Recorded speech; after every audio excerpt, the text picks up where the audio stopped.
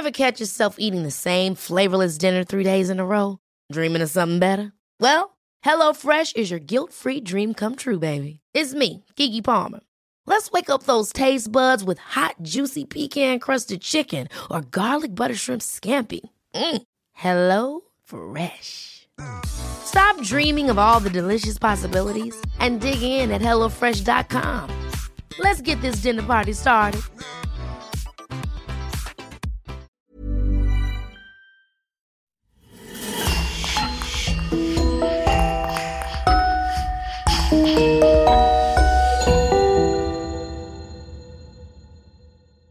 Hi everyone, and welcome to a new criminal case.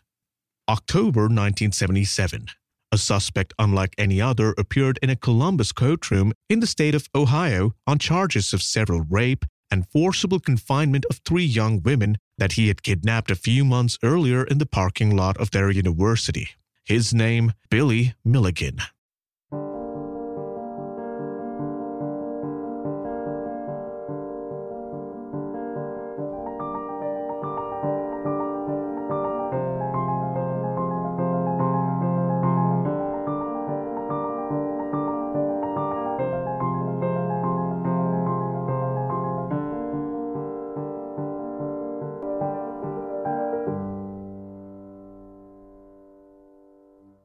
Upon closer inspection, the 23-year-old accused looked much like any other young man his age. Yet a series of thorough psychological examinations would reveal that Billy Milligan was not the person everyone thought he was, because in reality, there was not just one, but actually several Billys. Billy Milligan's story would send shockwaves throughout the United States, which would, for the first time, draw them into the depths of the mysterious and frightening dissociative personality disorder, which is otherwise known as multiple personalities.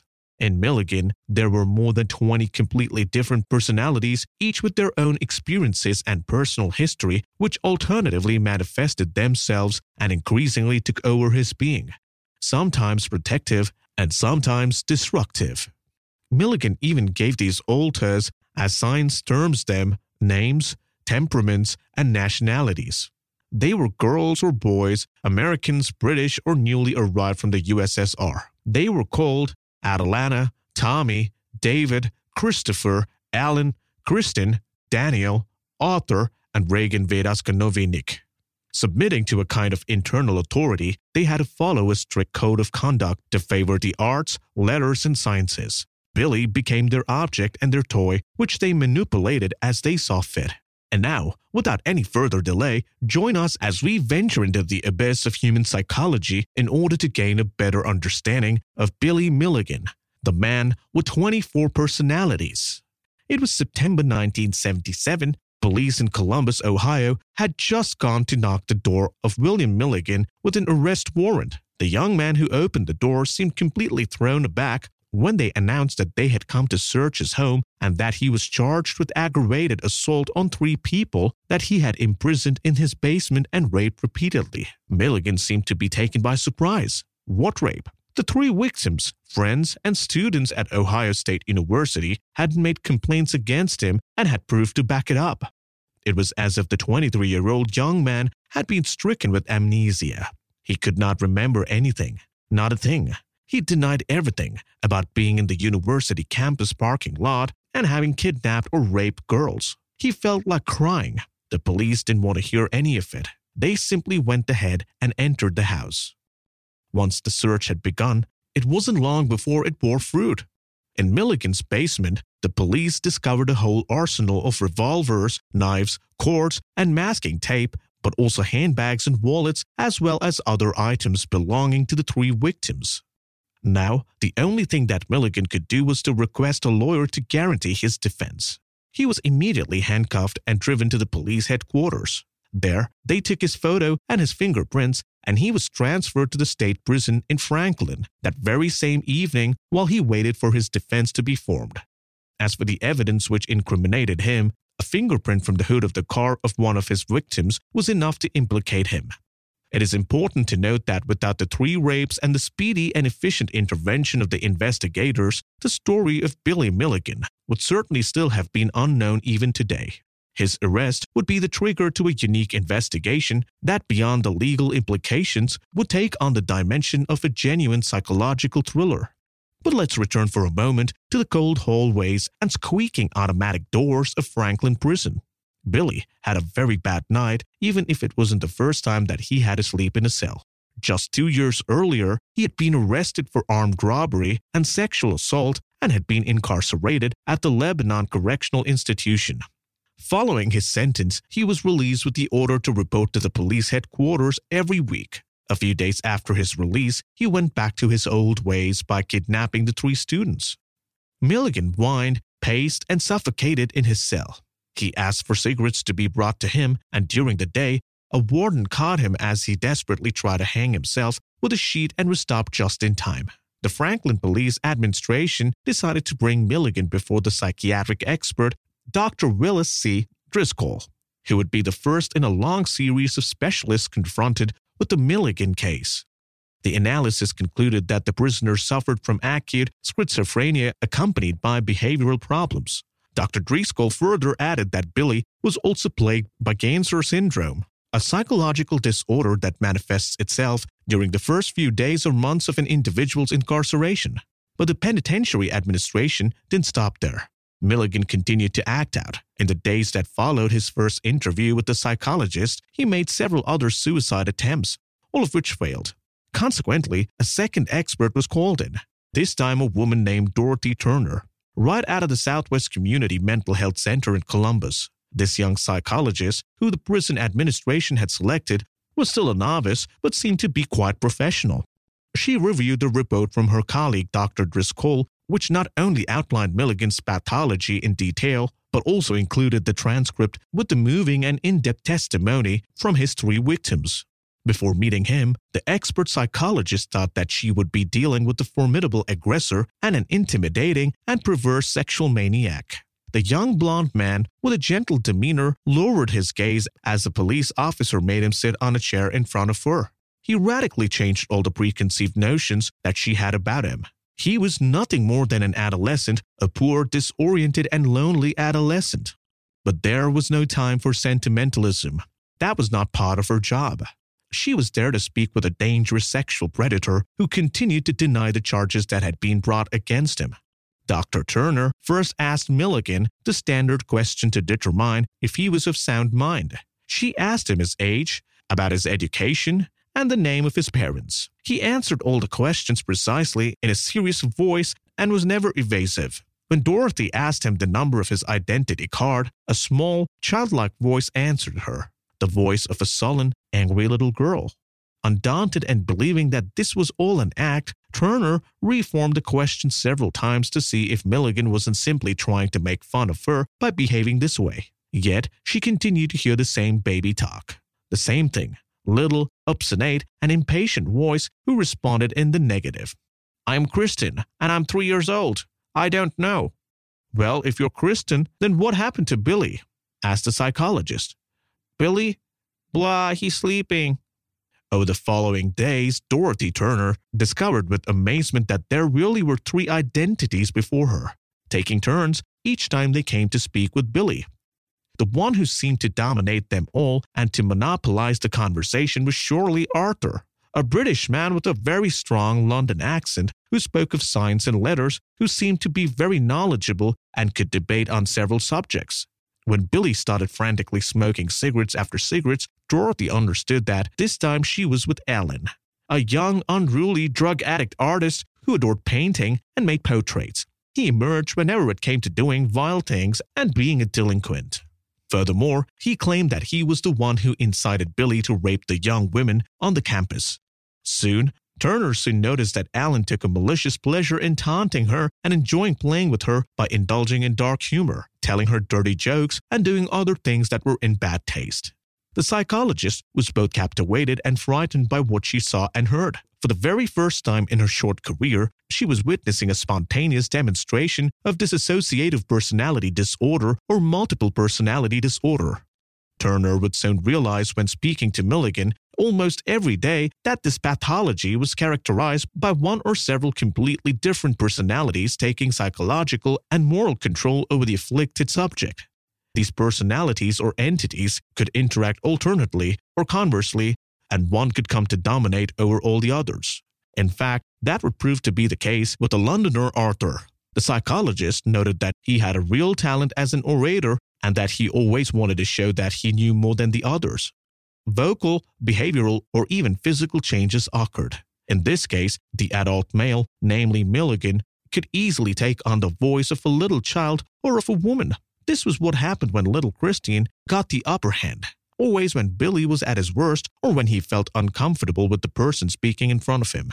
Christian's answers were therefore always harmless but evasive and were intended to screen or shift attention from the question that was too embarrassing or too painful. Whenever Turner asked him to write something or to scribble on a piece of paper, Kristen would say that she didn't know because she was dyslexic and besides, she was too little. But Dorothy Turner was increasingly plagued by doubt after having witnessed all these manifestations which were still new to her in her field. What if it was all a scam? She knew that Billy Milligan was very intelligent and that he could easily perfect this performance to simulate insanity and consequently evade a prison sentence. In order to clear away any shadow of a doubt, over the next few days, the psychologist decided to convene a small panel of Billy's lawyers, Gary Schweikart and Judy Stevenson, as well as the investigating judge in charge of the case, the prosecutor Bernie Yavich, and another famous specialist who had experience with this kind of phenomenon, Dr. Cornelia Wilbur. Dorothy Turner hoped that they would all witness the prisoner's various personalities just as she had during the previous days. The panel was initially skeptical, especially the judiciary represented by prosecutor Yavich, but they soon changed their minds. To alleviate any uncertainty, a camera was set up to film the interview behind closed doors. But Bernier Yavich and his secretary witness made them fall out of their respective chairs. The day of the first session in fact turned out to be a disaster. Unable to manage his emotions and uncomfortable with being thrusted into the spotlight, Billy brandished Kristen like a shield, who immediately started sobbing and crying loudly and noisily. Everyone present in the room was quite shaken by what they had just seen and heard. As long as Billy was unable to control Kristen, it was impossible to continue with the session. Psychoanalyst Cornelia Wilbur and psychologist Dorothy Turner, who were also present, tried as best as they could to console Kristen, but nothing seemed to help. Seeing this blurrily bearded man crying with the voice of a little 3-year-old girl was something like out of a nightmare. During the next session, Milligan was asked, given his mental state, to refrain from or perhaps not even to take part at all in his trial if he did not feel up to it. And what if Milligan's evil originated in his childhood? To find out, let's take a look back to the late 1950s. Billy was born William Stanley Morrison on February 14, 1955 in Miami Beach, Florida. His parents were Dorothy Milligan and John Morrison. Dorothy had already been previously married to Shalmer Milligan and still used his name. Before touching down on the peaceful white sandy beaches of Florida, Dorothy Milligan spent her youth further north in the country, in the cold and mountainous Ohio. She was a nightclub singer and that was how she made her living, much to the charging of all the men who wanted to share their lives with her and who wanted to forbid her from practicing a profession that they deemed too common and inappropriate for a wife. She met John Morrison at the end of 1940s. They married and had 3 children, William, also known as Billy, James, also known as Jim, and Kathy Jo. But soon the relationship with her and Morrison proved to be disastrous both on the home front as well as financially. Undoubtedly, this marriage was a complete failure and not at all compatible with this woman who was so used to nightlife, having a microphone in her hand and an audience to applaud her after every show. Furthermore, John had become increasingly morose, plagued by depression and unable to pay their household expenses. His 3 children exasperated him, and each birth sunk the household deeper into debt. Moreover, the idea of having a big family never really excited him. If it were up to him, they wouldn't have had any children, but Dorothy had always done what she pleased. The Morrison family's finances worsened when John started drinking and gambling. That was what he did with most of his pay, which left him unable to honor the debts that he had already accumulated. He and Dorothy then divorced amicably. She was given the sole custody of the children, who were still very young. She decided to pack their bags and go back home to Ohio while John remained in Miami. But he didn't stay there for long. His depression eventually overwhelmed him and he committed suicide a few weeks later. Just after his family had left, the news shocked his children, Billy in particular, even though his father had never shown him the least bit of affection. After spending some time in Columbus, Dorothy and her children moved to the small town of Lancaster, where she reconciled with her ex-husband, Shalmer Milligan, whom she later married. Life for the newly blended family was not without its consequences for Billy and other siblings. All three of them hated their stepfather, who was a wild man and misogynist, who thought that the only good use for a woman was in the kitchen or standing over an iron boat. What was even worse was that his attitude towards his stepchildren had also started to change in a questionable and unhealthy way. With Kathy Jo, the only girl in the family, Shalmer began to take a few too many liberties, but he quickly got tired of her, especially when she started to defend herself and threatened to report him to the police. Exasperated, he set his sights on the young and delicate William, little Billy, his mother's pet, the one who liked to set the table, organize things, and whom his stepfather cruelly called Little Faggot. For years, Shalmer sexually assaulted him while threatening him to never breathe a word to his mother because it would only make things worse and would cause him to be sent to a reform school and no one in the family would ever want to hear from him again. But the worst was that he even threatened to kill him and bury his body somewhere in the remote countryside. Terrorized like all other victims of abuse, Billy kept quiet and silently suffered the perversities of the man who could have been his substitute father.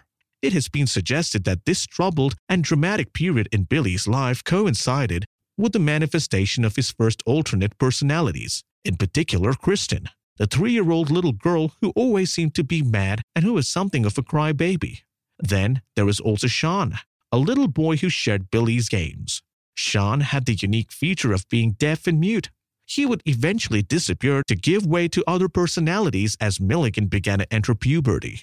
These dissociative problems gradually worsened and reached their climax once he became an adult without anyone in his immediate circle realizing the gravity of the situation.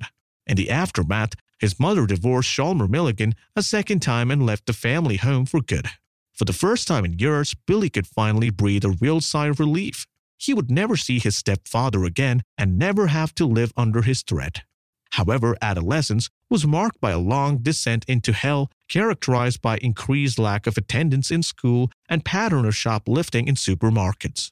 Billy had started to become a very troubled boy who was quite withdrawn, who never spoke to anyone. He seemed to be living in a parallel world where voices in his head spoke to him and he grew further apart from his brother and sister.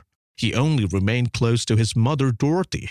His petty delinquency got him sent to a reform school for the first time.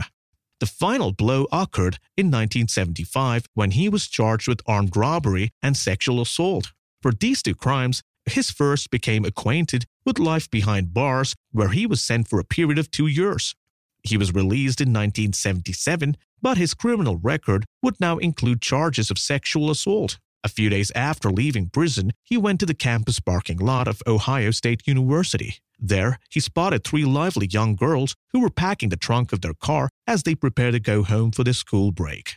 Without hesitating for a second, Milligan swooped down on them and took them by surprise. Even before they were able to make a move to stop him, he sprayed them with a large amount of tear gas and all 3 girls were knocked out. He then grabbed the ignition keys and started the car with the 3 girls inside. He headed to his house. His alter ego, Alan, had taken charge of the entire operation.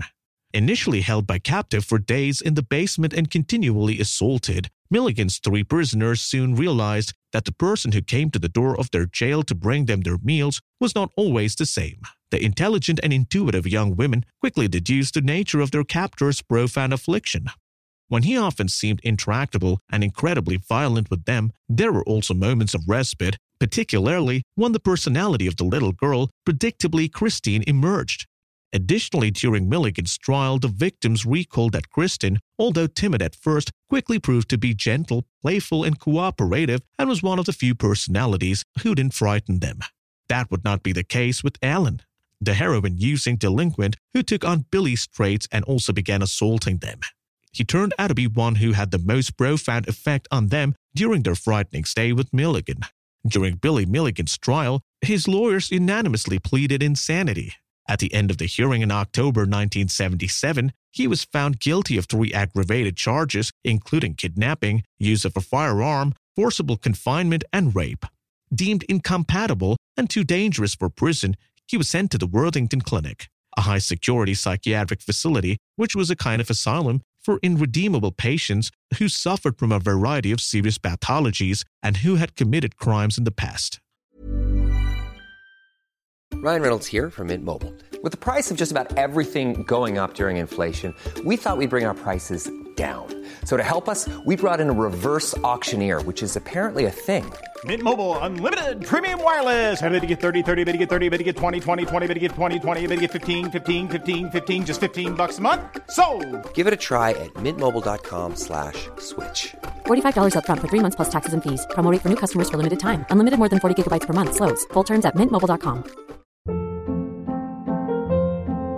Hold up. What was that? Boring. No flavor. That was as bad as those leftovers you ate all week. Keke Palmer here, and it's time to say hello to something fresh and guilt-free. Hello Fresh. Jazz up dinner with pecan-crusted chicken or garlic butter shrimp scampi. Now that's music to my mouth. Hello Fresh. Let's get this dinner party started. Discover all the delicious possibilities at hellofresh.com.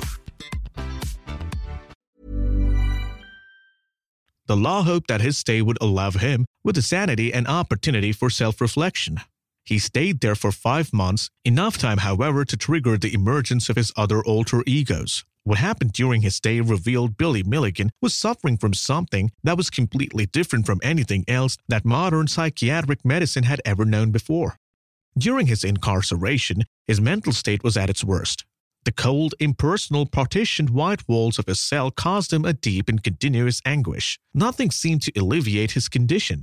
Not the medicine that the nurses brought, which only turned him into a zombie. He was more dead than alive, or the session with the psychologist who came every other day to check in on him, just like when he was in prison. Milligan feared that his alter egos would resurface and that he would not be able to control them. But until then, only Kristen, the little girl, Alan the criminal painter, Sean the deaf-mute, and Arthur the cultivated Brit from high society were the only personalities that his doctors got to know. But soon others would emerge. Each of them would have their own traits: gender, either male or female, age, past history, and personality, either good or bad. In all there were 10 personalities, for the moment, who divided Billy's mind and body up amongst themselves. In fact, Billy named them the officials. As a general rule, these officials all adhered to the same code of conduct. They made sure to always scrupulously respect rules such as practicing chastity and advanced hygiene. They always try to keep busy and to have their minds constantly occupied by physical or artistic activities like dancing, painting, or music. They all protected one another, the adults looking after the children, the men after the women, and so on. Billy started to discuss these new entities, when they weren't speaking outright for him, with the psychologist who had come to visit him almost every day. One of these new alters, and the most remarkable, was undoubtedly Reagan Vadaskovinic. When he emerged through Billy's voice, he spoke directly to the doctors and declared himself to be the leader of the officials. Reagan was an American, but Yugoslavian, and in fact had a strong Eastern European accent and spoke in broken English. He stated that he was Serbian since he spoke the language fluently and wrote perfectly in Cyrillic. He described himself as a fervent communist and party member, a former martial art champion who won several medals during competitions in the USSR. He loved firearms and handled them expertly. He confessed that he had already been involved in shoplifting, but only did so to survive or to help Billy's other alter egos. He was very protective and almost possessive where they were concerned, much like a demanding father, and said that he was capable of defending them in case of trouble. He took the most vulnerable ones like Kristen or Sean under his wings. Concerning the sexual assault of the 3 female students, Reagan explained in a lower octave, probably out of shame, that he had occasionally been a participant when he had consumed cannabis or when he had a few drinks. He often accused Alan of having corrupted him and inciting him into using drugs, whereas he had never even smoked before. Reagan emerged for the very first time during an interview organized by Dr. Dorothy Turner, in which Billy's lawyers, prosecutor Bernie Yavich, and psychoanalyst Cornelia Wilbur were also in attendance. Dorothy Turner had a great deal of difficulty in persuading Yavitch to participate because he didn't believe a word of this tall tale. For the mature and seasoned prosecutor, who was used to seeing all kinds of criminals and sexual predators appear before him, Milligan was just another lunatic and psychopath who thought he was too clever to evade justice by inventing his far-fetched scenario about evil doppelgangers speaking like 3-year-old infants. The prosecutor, as would later be proven, would radically change his mind following the interview, and it would be Reagan who would make him rethink his assumptions and preconceived ideas. Suddenly interrupting, Londoner Arthur, who, aware of having audience, liked to hear himself talk and captivated everyone's attention with his well-chosen and well-constructed words. Reagan appeared when Billy once again fell into an apparent trance. In front of everyone, the alter ego proclaimed himself to be the assigned protector and spokesman for Billy as well for all the other officials. Furthermore, he would be the one who would first begin talking about the sexual assaults that Billy had suffered in childhood by his stepfather, Shalmer Milligan, that he had kept secret. Reagan, in his most exotic Slavic accent and in an increasingly severe and menacing deep voice, said to the lawyer and psychologist in front of him, "You are responsible for everything that will happen. All the men need to get out now. Billy is afraid of men because of how his father hurt him." Then Kristen took over, sucking on her thumb, crying in pain as if Billy had once again become, in the blink of an eye, the vulnerable child that he used to be, who was unable to face his stepfather's assaults. At the end of 5 disastrous months spending at Worthington's clinic, Billy was again transferred to another psychiatric facility. This was Athens State Hospital, which was not too isolating, but just as closely monitored. During his stay in the first institution, Milligan continuously complained about the hospital staff, maintaining that they were all not very involved in their work and that they willfully neglected him and sometimes even forgot to administer his daily doses of psychotropic drugs. At the new center, everything suddenly seemed more colorful, alive, and joyful right down to the orderlies who were forbidden from wearing white uniforms lest they frightened the patients.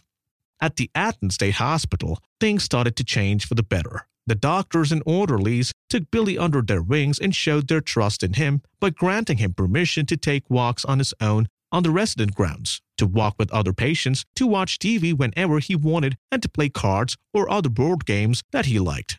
The second stay at psychiatric facility, although beneficial and helpful at first, would slowly turn into a real hell. Worse than the first, with the unexpected arrival of undesirables. Who were they? A second wave of alter egos? More powerful and cruel than ever? Whose mission this time was the self-destruction of Billy's persona. Since there were 13 of them, they were even larger in number than the officials. Billy feared them more than the others, especially since they liked sharp and pointy objects such as scissors, knives, and razor blades. They often encouraged him to cut his veins with one of these objects, to climb upon the hospital's roof, to jump off and to tie his sheets into knots.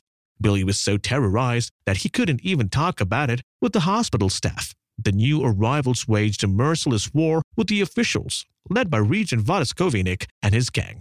Among the new doubles who had taken over Billy Milligan's mind and body, there was Phil, a young thug from Brooklyn who had previously been part of the mafia. Kevin, a former serial killer and sexual predator who was now involved in organized crime and who quickly became friends with Phil. Walter, an Australian hired gun. Stephen, an imposter who specialized in forging signatures. Lee, an evil prankster with a knack for getting into trouble, and also Adelana, one of the few adult female personalities, who was 19 and probably schizophrenic, since she could also be as despicable as she was harmless, sometimes even very sweet, with a heightened sense of good taste for the finer things. In fact, just like the chain-smoking Alan, she also adored painting and wanted to share her passion with everyone. She also knew how to cook and was excellent at organizing and interior decorating. Adelana fascinated everyone who studied the Milligan case due to her complexity and her uniqueness, which likely was accentuated by her lesbian inclinations and her excessive hatred for men and boys. In fact, she wanted to destroy them all because, in her opinion, they only cause trouble wherever they go. She never hid her love and attraction to girls and even sometimes urged Billy to stroke a nurse's hand or kiss her on the mouth. Billy would not go quite that far, however, which tended to frustrate Adelana.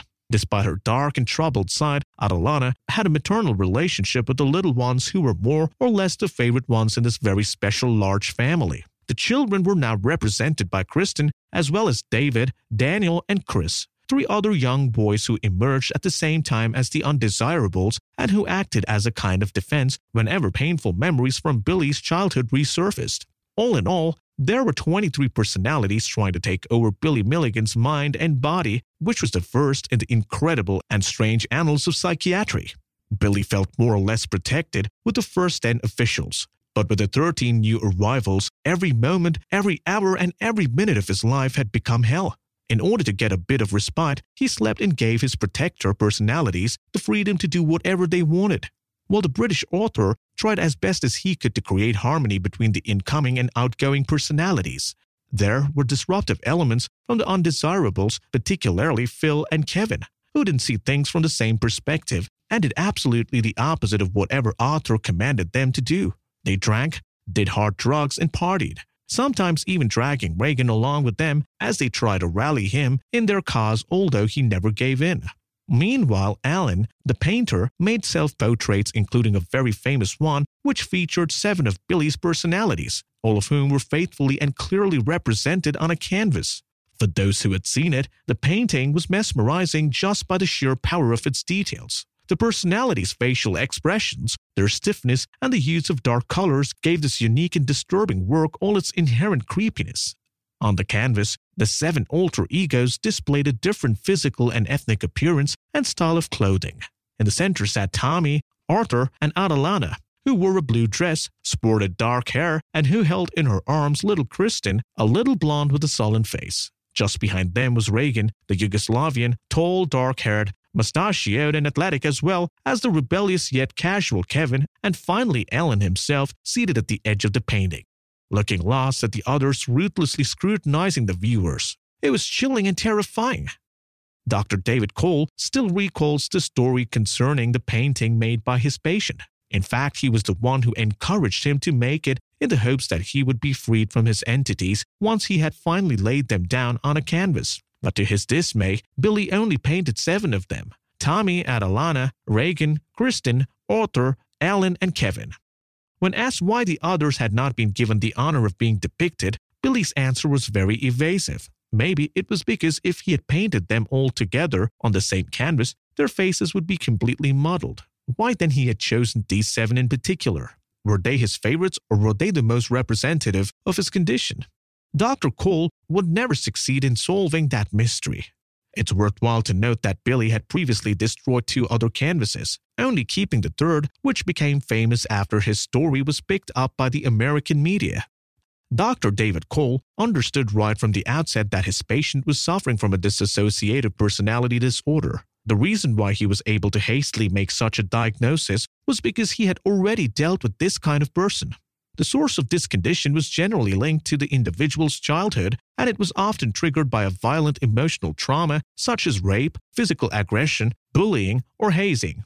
When such a shock proves insurmountable, it is redistributed or projected into other personalities created out of thin air to alleviate the excess pain which might be too difficult for one person to handle. As a result of these new doubles, these alter egos, the individual then feels capable of overcoming the challenge and to move forward despite the mental anguish that it involves.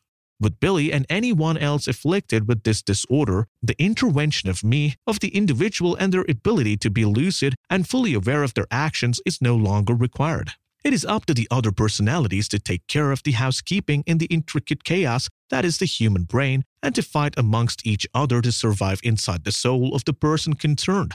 Author Daniel Keyes, who learned of Milligan's story through his colleagues from the College of Science at the University of Ohio, decided to visit the bedside of the young man at Athens State Hospital. He was not quite sure what to expect, but if he were successful, he might write a book. His plan was to film video clips of Billy that would be completely improvised and without any preparation.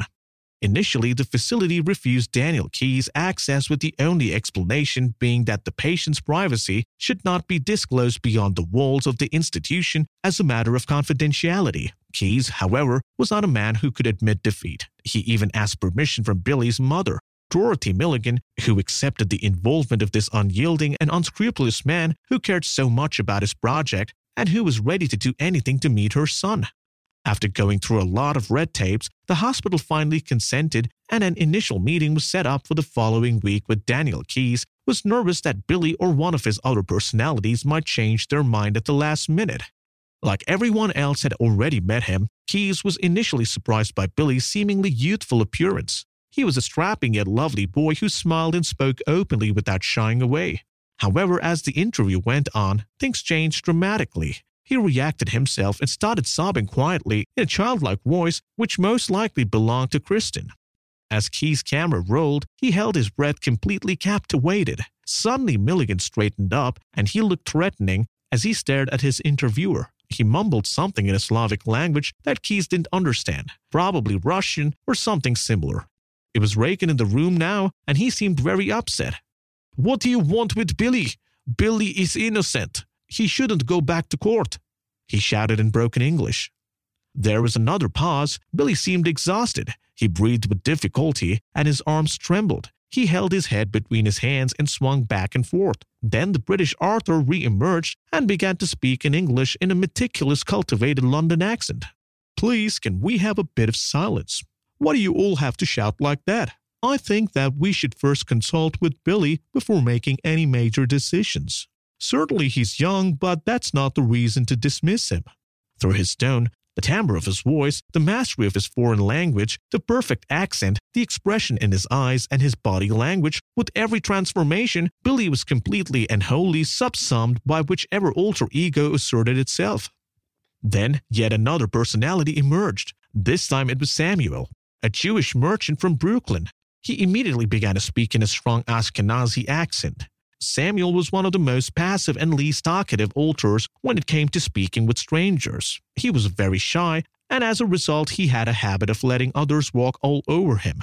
As soon as he was aware that someone was listening to him, he started reciting passages from the Torah. Then he began to make excuses for himself in a nasal voice that trailed off. He said that he had great love and fear of God, and that all others made him angry because they claimed to be atheists. He barely had time to continue before Alan, the drug addict painter, appeared and cut him off. Now it was his turn. He openly mocked Daniel Keyes' somewhat old-fashioned appearances and his huge eyeglasses. The writer would spend several months recording Billy and his 23 personalities, which included men, women, and children, painters, scientists, and thugs, depressives, jokers, and dangerous criminals. He would see them all. The collaboration between Billy and Daniel Keyes would go on for the next few months while Billy continued his long healing process under Dr. David Cole's care. After a few weeks, Keyes noted the arrival of Billy's 24th and final personality. This was one considered to be the one that tied them all together. It was naturally appropriate to name him the Teacher. Keyes also had this to say before him. "Before my very eyes, I saw the most eloquent, most intelligent, most charming, and the most fascinating person that I had ever met in my life. The professor would come to symbolize Milligan's complete, or at least partial, healing, and would prove that a chapter in his life had closed for good. With the arrival of the 24th personality, Billy's recovery would be complete. In 1988, he would be able to leave the psychiatric facility where he had spent almost 12 years. Subsequently, he would be completely exonerated by the Ohio's prosecutor's office. After years of intense struggle against his disorder, he was found competent to resume a more or less normal life. He went back to live with his mother for a short time before heading to Los Angeles, California, where he moved in the early 90s. There, he would try to work in the area of film for a while and even started his own production company, the Stormy Life Productions, which proved unsuccessful due to a lack of funding. Billy would remain in contact with author Daniel Keyes for a long time. Keyes would dedicate a book to him based on their former collaboration while he was still a patient at Athens State Hospital. The book, entitled The 1001 Lives of Billy Milligan, depicted the shared experience of the author and the various personalities that he met in person, accompanied by illustrations and sound clips. Keyes would carefully try to retranscribe all his closed-doors interviews as faithfully as possible. The book's release caused a terrible shock in the United States and upset a great many Americans who, as much they enjoyed dramatic and supernatural tales, would be confronted with the harsh reality of a genuine medical situation that was taking place right in their own backyard. Nevertheless, sales of the book were quite brisk both in the North America as well as in the Europe, and would allow a wide audience to become familiar with the still unknown disorder that is shrouded in taboo and often associated with dementia. Billy Milligan died at the age of 59 on December 12, 2014, following a bout with cancer. Before his death, he had been staying in a rest home in Columbus, Ohio.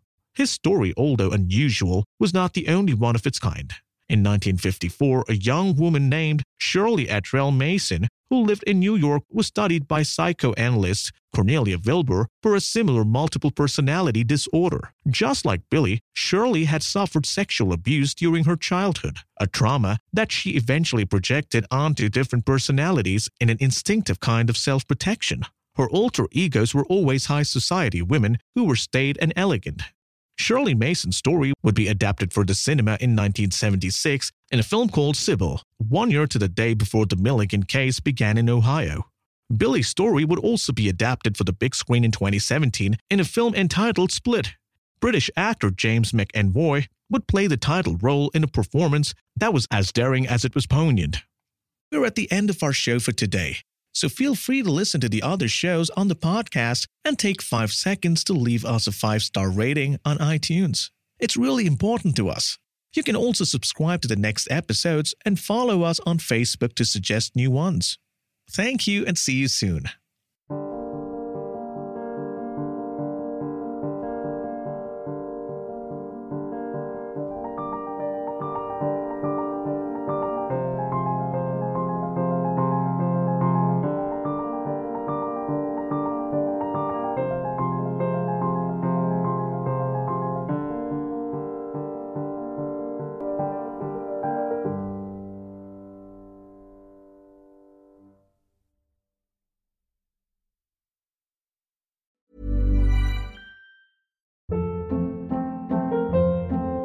Hold up. What was that? Boring. No flavor. That was as bad as those leftovers you ate all week. Keke Palmer here, and it's time to say hello to something fresh and guilt-free. Hello Fresh. Jazz up dinner with pecan-crusted chicken or garlic butter shrimp scampi. Now that's music to my mouth. Hello Fresh. Let's get this dinner party started. Discover all the delicious possibilities at HelloFresh.com.